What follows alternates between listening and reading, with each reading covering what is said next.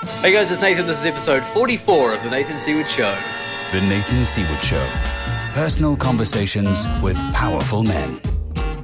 Hey guys, welcome to the show, and indeed, welcome to 2018. It's so good to have you back here, and I'm so pumped to bring you more shows, more content, more fun, everything in 2018, and keep growing this little podcast show community thing that we've started last year. Keep making it bigger and bigger. Big changes coming to the show. I wanted to mix it all up for 2018 and create something completely new for you guys. So same old me, but slightly different version, maybe an upgraded version, who knows. So the show this year is going to be all about creating an extraordinary life and your extraordinary life. And what does that mean? What's an extraordinary life? Well, it's simple. Anything that's beyond ordinary. It may surprise you to learn that I've never really followed the rules and I've never really lived an ordinary life. I've always wanted to live a life that was different and beyond the usual, beyond the normal. And so I've learned a lot about that. And if you're interested in creating something extraordinary, a life that's different from the norm, that's just different from living day-to-day existence that most people experience, then I want to bring you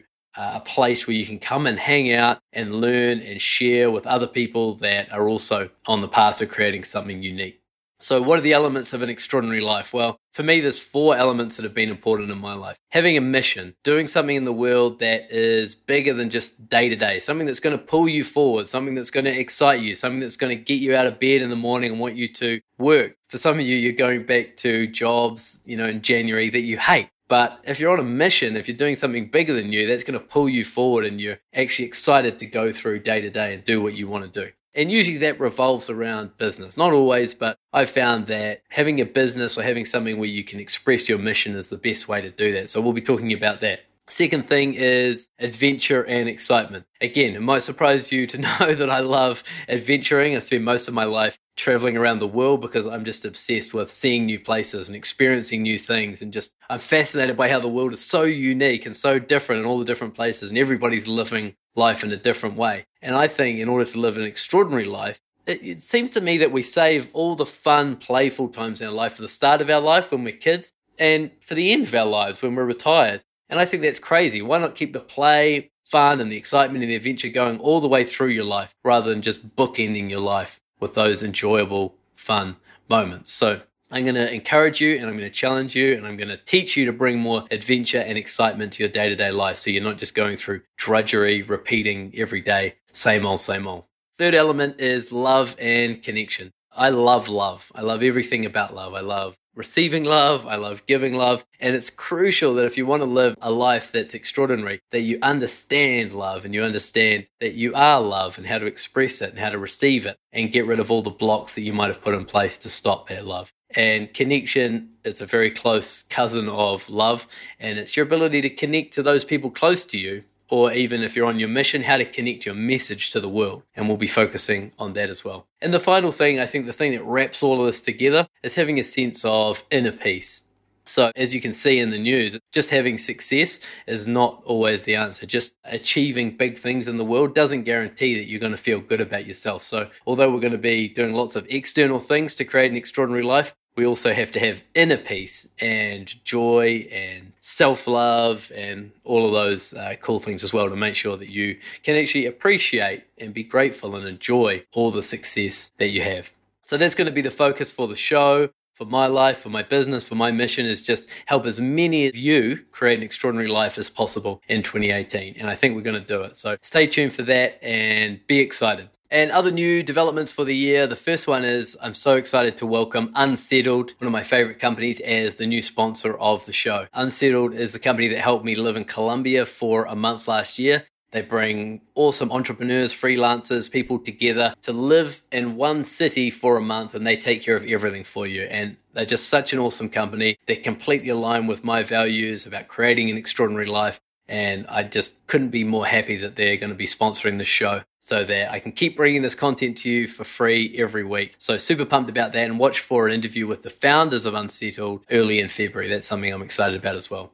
Other new features of the show, I'm going to bring some review sections to the show to review books, courses, people, coaches, all that stuff that will help you make better decisions around creating your extraordinary life. And so you don't have to buy those products. You can listen in, get a little snapshot into some of the stuff that I've been doing and that has helped me. And hopefully that can help you in your journey as well. And of course, there's going to be awesome guests in 2018. I'm super pumped for all the lineup of guests that I've already got for you. And I heard you guys, the message you said last year was there was a ton of coaches on your program. We love coaches, but some of the messages started to repeat. So this year I got a whole load of different guests from all over the spectrum, athletes, entrepreneurs, sex coaches, love experts, all of that stuff. So expect a whole different array of people on the show this year. And the thing that keeps coming at me in 2017 was, when are you going to have women on the show? And trust me, I've had so many powerful women influence my life. So I'm pumped to let you know there's going to be a ton of women on the show this year that are sharing their message,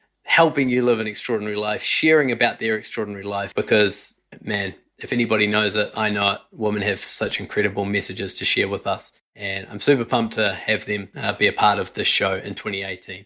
And I couldn't think of a better guest to kick off the year than one of my mentors, a guy I really look up to, Preston Smiles. Preston has a huge following online, mainly because he has such a powerful message. He's clear, he's concise, he's just an all-round incredibly powerful human being, and you'll see why. He doesn't disappoint in this interview. I'm not going to hold you back from it any longer. Enjoy this personal conversation with the powerful Preston Smiles.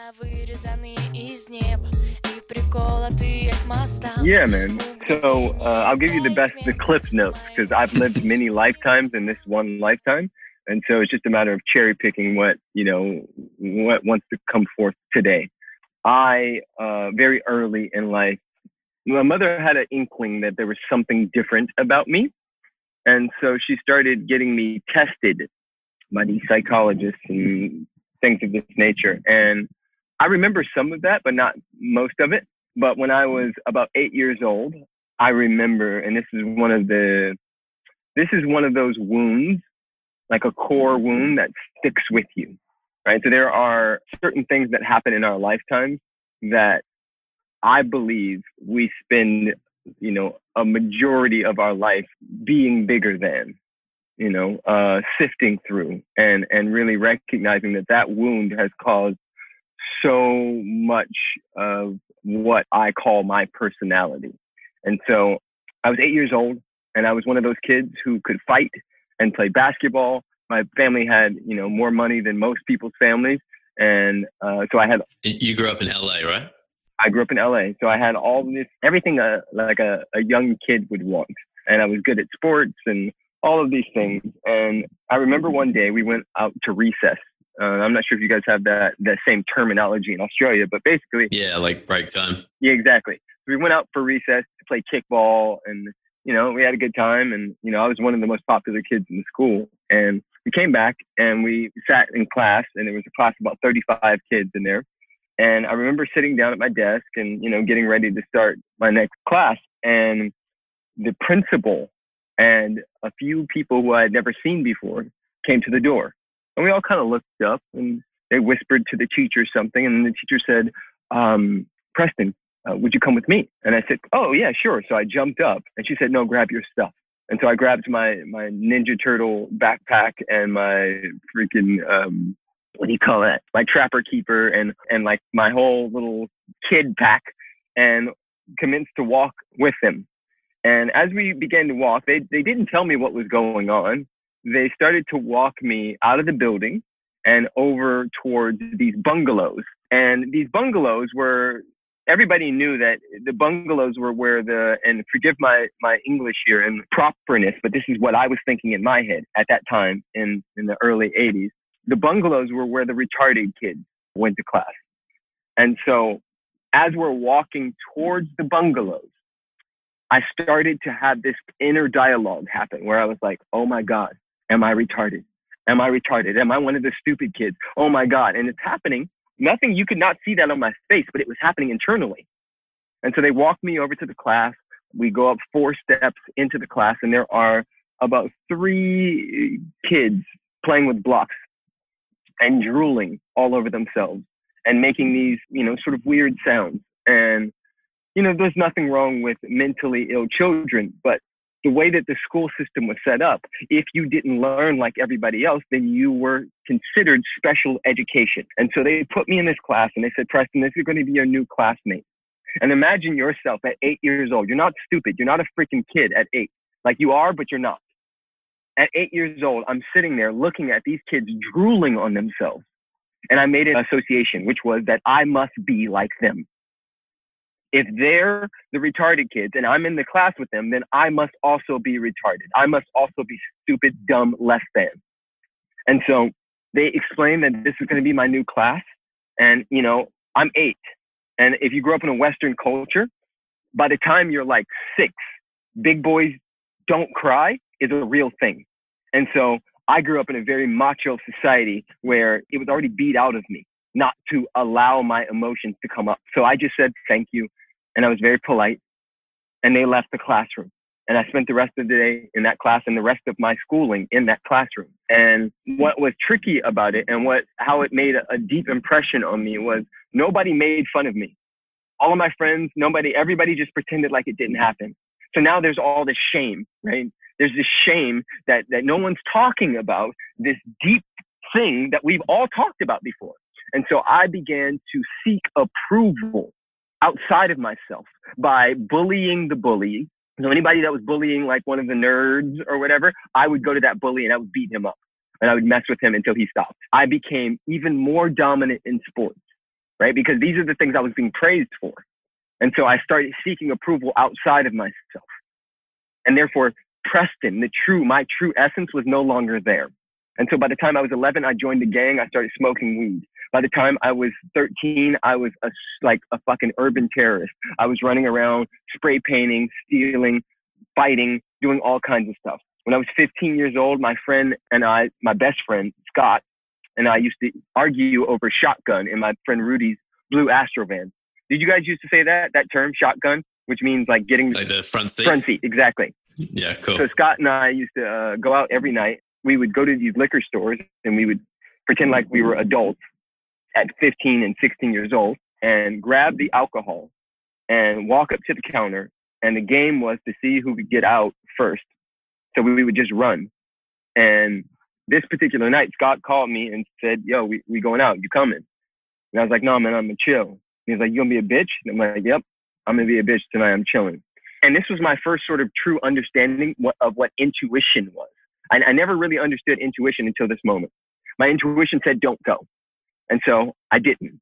And an hour later, Scott and Rudy and Emmanuel and all my other friends pulled up in that blue Astro van that I was in the night before and the night before and the night before. And they pulled up to a 7-Eleven, and a guy who was disgruntled and just got broken up with from his girlfriend was sitting in his car. And Scott pulled up, and Scott was he had the front seat because I wasn't there. And Rudy was driving, and the guy was sitting here. And Scott looked out and looked at the guy, and the guy said, what the fuck are you looking at? And Scott, being a 16-year-old dumb kid, said, I'm looking at you, bitch. And the guy got out of the car and shot him in the head. And every single person in that blue Astro van that I was in every other night. And this was one of those moments for me where I went through all kinds of emotions, including why me? Why was I saved? Why am I still here? I was in that car the day before. Why am I still here? And it scared me. And so I went to my dad and I said, I need to go. And he said, where do you want to go? I said, I don't care. Get me out of here. He sent me to Pittsburgh, Pennsylvania, which is across. I lived in California. He sent me to Pennsylvania. I'm not sure if you've ever seen The Fresh Prince of Bel-Air. Yeah. So we did the opposite. So he was in Philadelphia, which is in Pennsylvania, and he went to Bel-Air. I was in Los Angeles, and I went to Pennsylvania. And that's funny. And I moved in with this woman named Shirley Russell. And I got off the plane. There was a sign with my name on it. I had never seen her in my life. And she took me in, and she became my mother. And Shirley lived within the county lines, right? Because America and a lot of places in the world still have something called systematic racism, where they figure out where brown people live And then they draw the city lines according to that, and they stop it at a certain point. And they say, everybody who lives on this side goes to this school, which we will give no funding to, and it will be poor, and the teachers will not care, and the kids will act accordingly, and they'll end up in jail. And anybody who lives on this side, which is where most people who happen to be Caucasian live, we will give these schools so much money, so much funding, the best teachers, the best everything. They'll have hockey teams and baseball and football and everything. We'll give them everything. And these teams will have nothing. And these schools will have nothing. And so I ended up surely lived just on this side. And so the first day of school, I got there and we pulled up and there was BMWs and Mercedes and turf football field and state-of-the-art greens everywhere. And it was like you could eat off the ground. And I remember the first day of school, I was walking through the hallway, and you know how in class they have those windows that you can see out of? Like you're sitting in class, but you can see out of the windows in the door. Yeah. Everybody kept running to those windows as I was walking by and going like, what? You could tell they were really like excited that I was there or something was happening.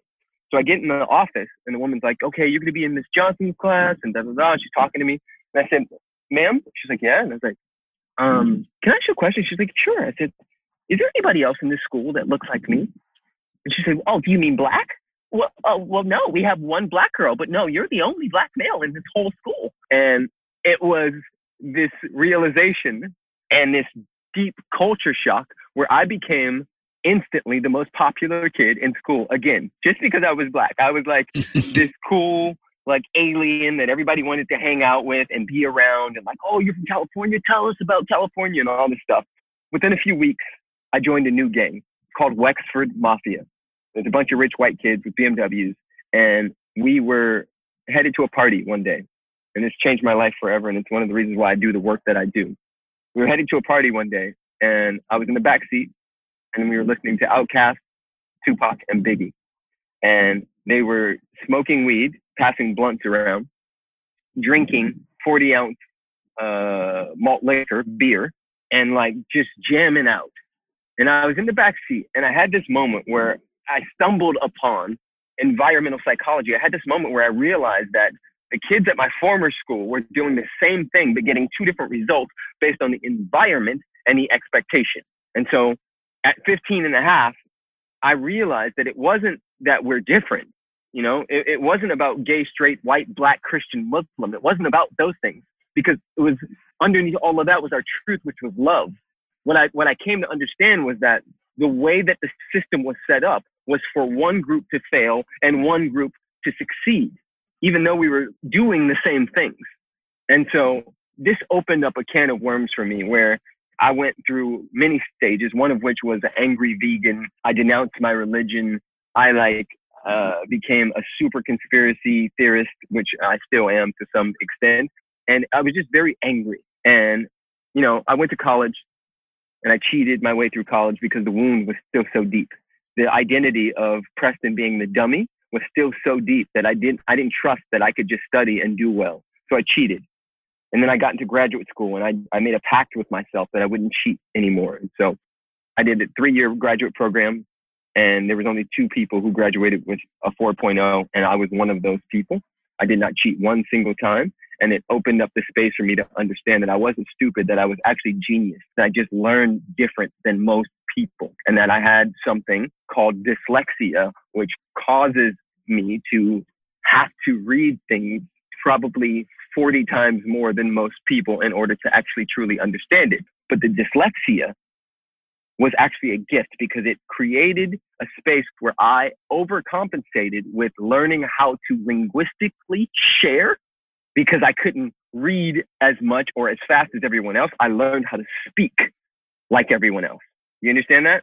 The wound created a beautiful thing as well. And, you know, I speak all over the world now. And so it was a powerful thing. And I'm going to end this story because there's a lot more to it, but I'm going to end it with this. I moved to LA to pursue an acting career. And I got on these shows like Entourage and 90210, and I did like 50 commercials, and I was just like doing well, and I got sick. I went to the doctor, which I never usually did, and the doctor said, you need to see a cardiologist, something's happening with your heart. And I went to a cardiologist, and he ran a few tests over a few days. I came back, And he asked me two questions that changed my life forever. The first question was what are your stress levels like? And I didn't even know how to answer that. I was 25 years old. I said, what's a stress level? And he described it. And then I told him about my life. And he said, young man, you're highly stressed out. So your heart is breaking down. Okay. Second question was what's your diet? And I said, I eat food. And he said, tell me about food. And I said, well, I eat McDonald's every other day, Burger King, Sloppy Joe's, I drink beer, I smoke weed, I drink regular milk all the time, just food and hot dogs. He said, young man, that's not food. And I said, what are you talking about? Of course it's food. It's on the commercials. Everybody I know eats like this. Of course it's food. And he said, it's not food. And I'm going to give you some pills that you're going to take for the rest of your life to regulate your heartbeat. And I suggest that you look at your stress levels in your diet. And I was so devastated and angry that I had been lied to that I went on a quest. And a part of that quest was my girlfriend at the time, her mother, found out. And she said, Preston, I just got this book called Ask and It Is Given by Jerry and Esther Hicks. And I think that it would be a powerful book for you. I know you don't read, but if you were, this would be good. And she gave me the book and I opened it up. And within the first 3 pages, I dropped the book on the ground because it said your thoughts become things and you create your own reality. And I had never, ever in my 25 years of existence, ever heard those words, ever. And that opened up a space for me to ask myself, what else have I not heard about or learned about? And I dove into this type of work, and people in the industry started calling me like a black Buddha. Everybody's like, yo, Preston's like awoken. Like you need coaching, go to him. And I wasn't charging or anything. I just kept serving people. And I was doing it from a space of love. And I was super in alignment. And one day I got tired of it. And I said, what if I just created a YouTube channel called Questions with Preston? Because everybody's asking the same questions all the damn time anyway. And so I created the channel, and the rest is sort of history. It took off and is taking off. And I coach and lead people all over the world. I have many clients. I have a group called Man Cave, which is a conscious man brotherhood that I am the founder of. And yeah, man, that's my work. That's what I'm here to do, is to serve humanity in every capacity. Thank you for sharing that. For sure, man. For sure. There's lots. Yeah, thank you for telling your story. Lots more to the story, but those are some of the cliff notes. That's the highlights. Yeah. The headlines. When you look back on your life, you said something very interesting right at the start, where you said a lot of the stuff that happens in your life early on are things that you have to constantly confront and undo and look at. And so when you look at your life now and everything that's happened to you, for me, hearing that story, I know that you know the truth about life. You know the truth about life and death, right? You've seen it as close as you can get to it. Yeah, for sure. And so when you look back on all those stories of your life, do you see it as you needed all those things to happen to become the man that you are today? Or are there still parts of you that are resentful of your past? It's a combination of both. I could sit here and say that I'm always, happy about my past, but I'm not. I'd say the majority of the time I am. And I think that anybody who, hops on podcast or on anything and says that they're getting anything 10 out of 10 is a liar. Like it's impossible, right? Contrast is a part of life. And so we will always have desires. And some of those desires are based on the past. Now, am I grateful for my past? Absolutely. Absolutely. Did I need those things based on results? Yes. Why? Because it is, right? The worst thing we could ever do is argue with what is, right? That's God's business. It is done. Now it's about our relationship with what is. And that relationship determines what will be. So how we view the past determines how the future and the present will be, right? There's a line in Conversations with God where he says, you cannot have what you want, but you may experience what you have. And that line always stuck with me because it's not about wanting a different father or a different, whatever. It's about experiencing what I do have. So if I'm experiencing abundance, then I have it. If I'm experiencing harmony, then I have it. And guess what? Like attracts like. What you appreciate, right? So what we focus on expands. And so if I'm focusing on a deep gratitude, because here's the thing, I could not coach and hold space and support people the way I do without what I've been through. And those are just some of the cliff notes. 2 years ago, I watched somebody die in my arms, bloody death, brains on the ground, grasping for air. There's so much I've been through in this lifetime that makes it. And initially when that happened, I was like, what? I had PTSD. It was hard for me to even really operate because the person got hit by a cab right in front of me and their brain splattered all over the ground. And so it was really hard for me when I'd be walking in, public places to not go back into that space. But then I got, oh, what a gift, right? We celebrate when babies come in, but we rarely celebrate when someone leaves. We rarely celebrate being one out of 7 billion people to come into communion with somebody on a specific date and time when they choose to leave this planet. And so for me, it's all perfect. It always has been, right? There's something called chaos theory. And chaos theory basically says that if you pull far enough back, if you just keep pulling back, bird's eye view, you'll see that there's order to the entire thing, right? But to the human mind, to the egoic mind, we want it to be all perfect and filtered for our Instagram lives. But the truth of the matter is that that's actually bullshit, right? Nobody's walking this earth perfect. And yet everything is oh so perfect. It's the divine dichotomy. It's the cosmic joke. It's all perfect. And yet it's hard for us to see that. Yeah, it cannot feel perfect sometimes. Yeah, for sure. But it's about cultivating trust, I guess, and faith. For sure. So you come to the truth that beneath all of this, that love is all there is. All there is, was, and ever will be. I've come to understand that we don't create abundance, right? Abundance is always there. We create limitations, right? There's an abundance of air right now. There's trillions of cells dancing through my body at this very moment, and yours and everybody listening. The cells in your body, that beautiful heart that has been beating nonstop since the moment that engine started. Zoom, zoom, heartbeat. Do-do, do-do, do-do, right? That thing hasn't stopped for any of us. If we're listening to this podcast, that's enough right there. Abundance is everywhere. It's the limitations that we create. Love is everywhere. Love is what we swim in. And the stuff that isn't so pretty is actually exactly what is necessary at that given moment. Otherwise, it wouldn't be there. And do you look at, because we can look at love in so many different ways. You can look at self-love, or you can look at love in terms of falling in love, or you can think about the greater love for all of humanity. How do you separate those, or are they all the same thing to you? It's all the same thing. The easiest way to love humanity is to love oneself. Like, I'm in a relationship. I'm married to a beautiful queen named Alexi. And I'm in a relationship with me. And the more I'm in love with me and the more I fill my cup, the more space there is for me to give from the overflow. What's in my cup is mine. What flows out is the rest of the world. And I can distribute that accordingly. But it's highly important that we fill our cups first. And so love is all of those things. It is the air we breathe. It is what grows the little hairs in my beard. It is what moves the planet.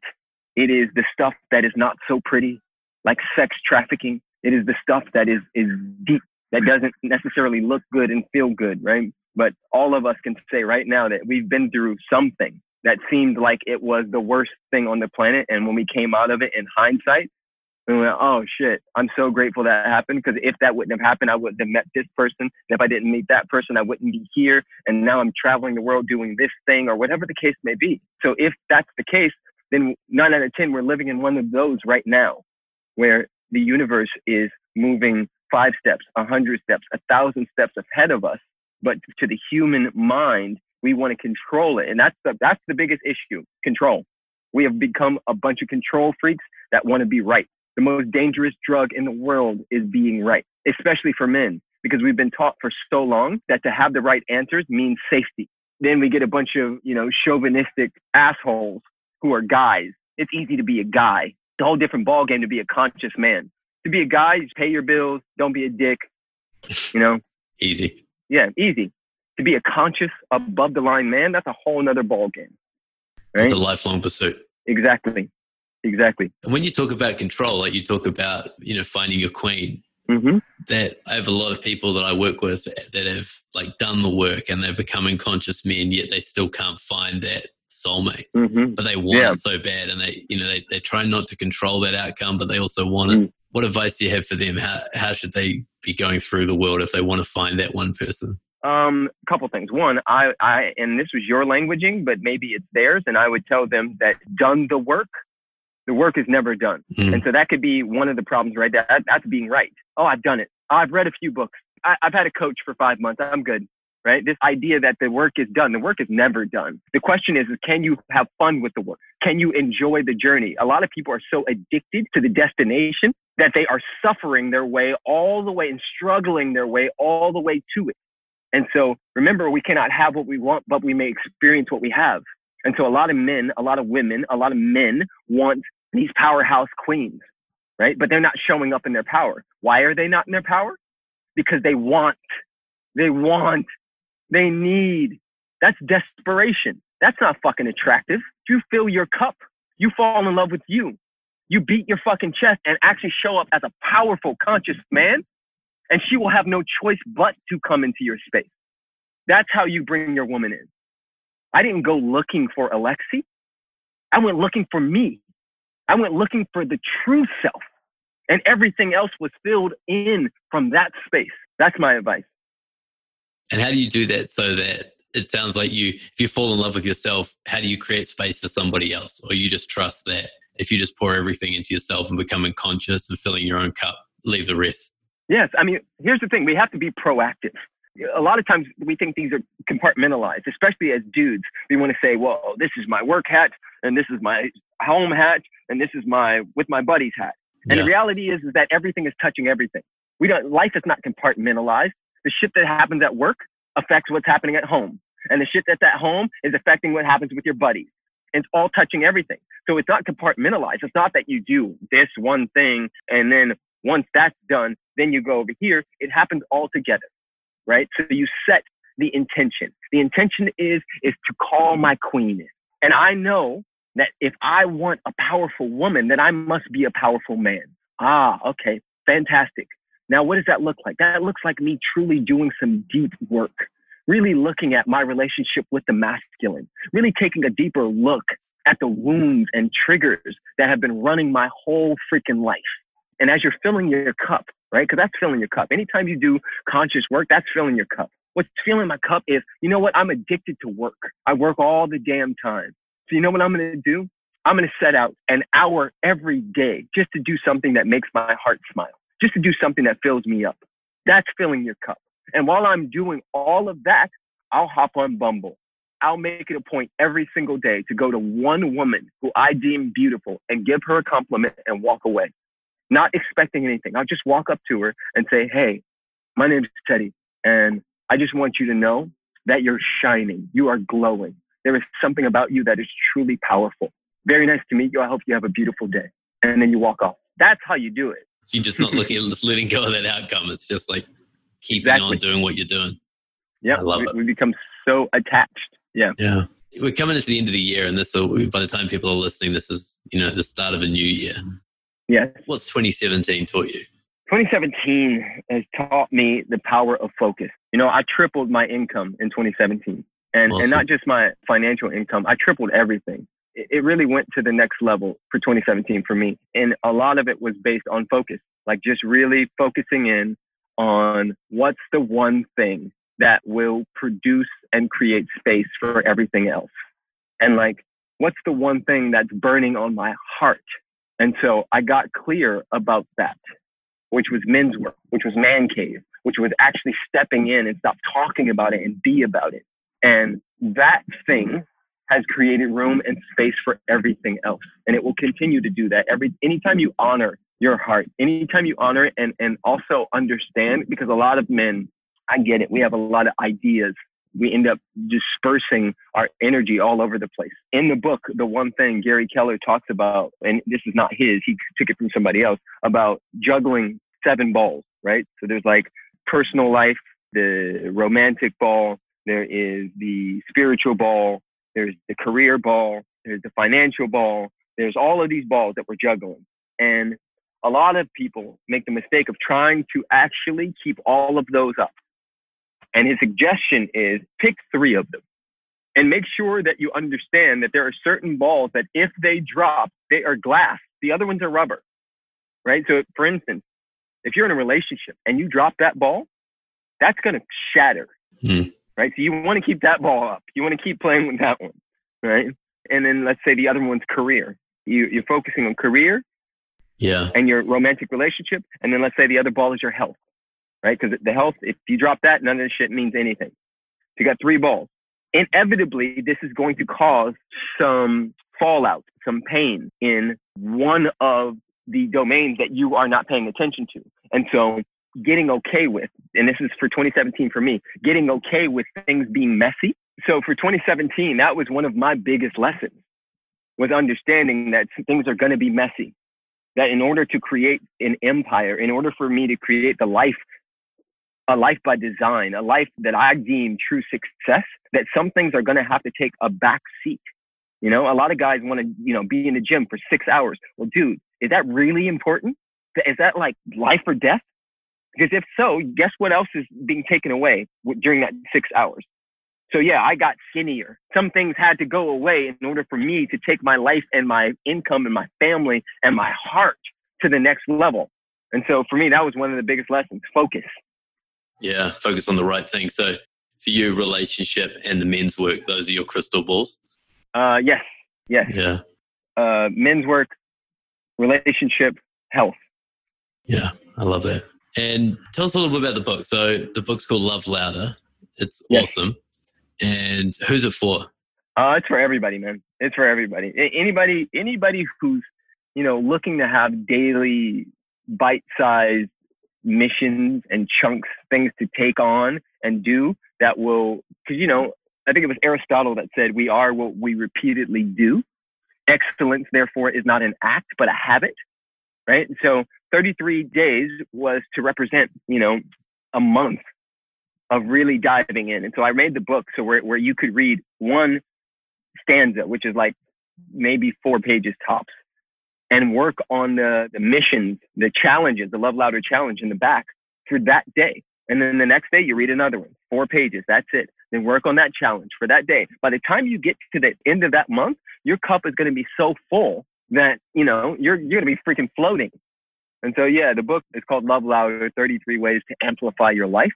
And, if you're in Australia, the book depository is... Or New Zealand. Or New Zealand, you can get it from the book depository. If you're in the States, you can get it from Amazon. Yeah. Awesome. Thanks, man. We'll put the links up to that. It's a super easy read and 33 days really to change your life. Yeah. Love Louder. Check it out. And if people want to get interested in the Man Cave for 2018, as we're looking in the new year and we're looking at, gearing up all those things. I'm not a big fan of New Year's resolutions, but being in a powerful community is definitely one of my highest values. So if people want to reach out and learn about the Man Cave, how do they do that? PrestonSmiles.com/Man Cave. Awesome. Thanks, man. The last question we always ask everyone is about the dark side. I'm fascinated to hear your opinion on this and your own dark side, just because of your story, but also because of how many men you've worked with and understanding this probably better than most people. Do you have a dark side? And how do you embrace the dark side? Yes. It's a tricky question because for me, the dark side, the shadow side, and the light side, it's all the same side. It's all one coin. It's God manifesting itself. It's God. We're all expressing ourselves, right? So what was in the 20s, they used to say that women should smoke cigarettes when they're pregnant because this is a stress reliever. This was considered a good thing, right? That was right in the 20s. And what was right in the 20s was completely wrong in the 50s. So this idea that there is some moral right and wrong is, I don't really even subscribe to that. I am. That's how I play. And that isness can show up in many different forms and fashion. There's a part of all of us, the reptilian brain, right? That's still an animal. And that animal could kill a motherfucker easily. And so do I have that in me? Yes, I do. Does it come up? Yes, it does. All of us do. When you sat in that chair today, your reptilian brain checked to see if it was safe or not, right? When we walk down dark alleys, we check. And if somebody were to run up to you right now and grab your neck and start choking you, your immediate instinct would be to fight back. That can be considered the dark side, the shadow side. All of it is lifing. Now, do I have a suggestion for men? Yes, I do. And I did it first, which is why I can say it. 2012 was the last time I had alcohol, right? A lot of men drink too much. And they're drinking because they're trying to escape their shit. A lot of men jacked off to porn way too much. You get to be bigger than your dick. You don't call yourself a conscious man if your dick is running you. And so it's time to step in and step up. You want to be a conscious man? You want to be the big dog on campus? You want to be that person that's really winning in life? Because even if nobody else is watching and you know that you're addicted to prescription pills and jacking off to porn and drinking alcohol, even if nobody else is watching, you won't feel like you're winning in life. I've been that person. Where on the surface, everybody, oh, your life is amazing. But I knew what was happening behind the scenes. And so from my heart to yours, step the fuck up. It's game time. You can call yourself a man. Let's act like one. Let's be bigger than our dicks. Do 30 days. No jacking off. No porn. See what you're made of. Thursday, no jacking day. I like it. Yeah. It's 2018. Yeah. All right, cool, man. So in terms of living an extraordinary life and holding all this together, like looking forward, how does your extraordinary life, what does it look like going forward? Being present to it and removing all the limitations and blocks that would have me not see the face of God everywhere I'd go. Beautiful. That's a good place to leave it. Preston, thanks for coming on. It's been awesome. I could sit here and talk to you all day. Like I'm sure you have that experience with everybody that comes into contact with you. But I know there's a lot of work to do out there, so I'll let you go and carry on spreading your message to the world. But thank you for coming on for this time and sharing yourself with us.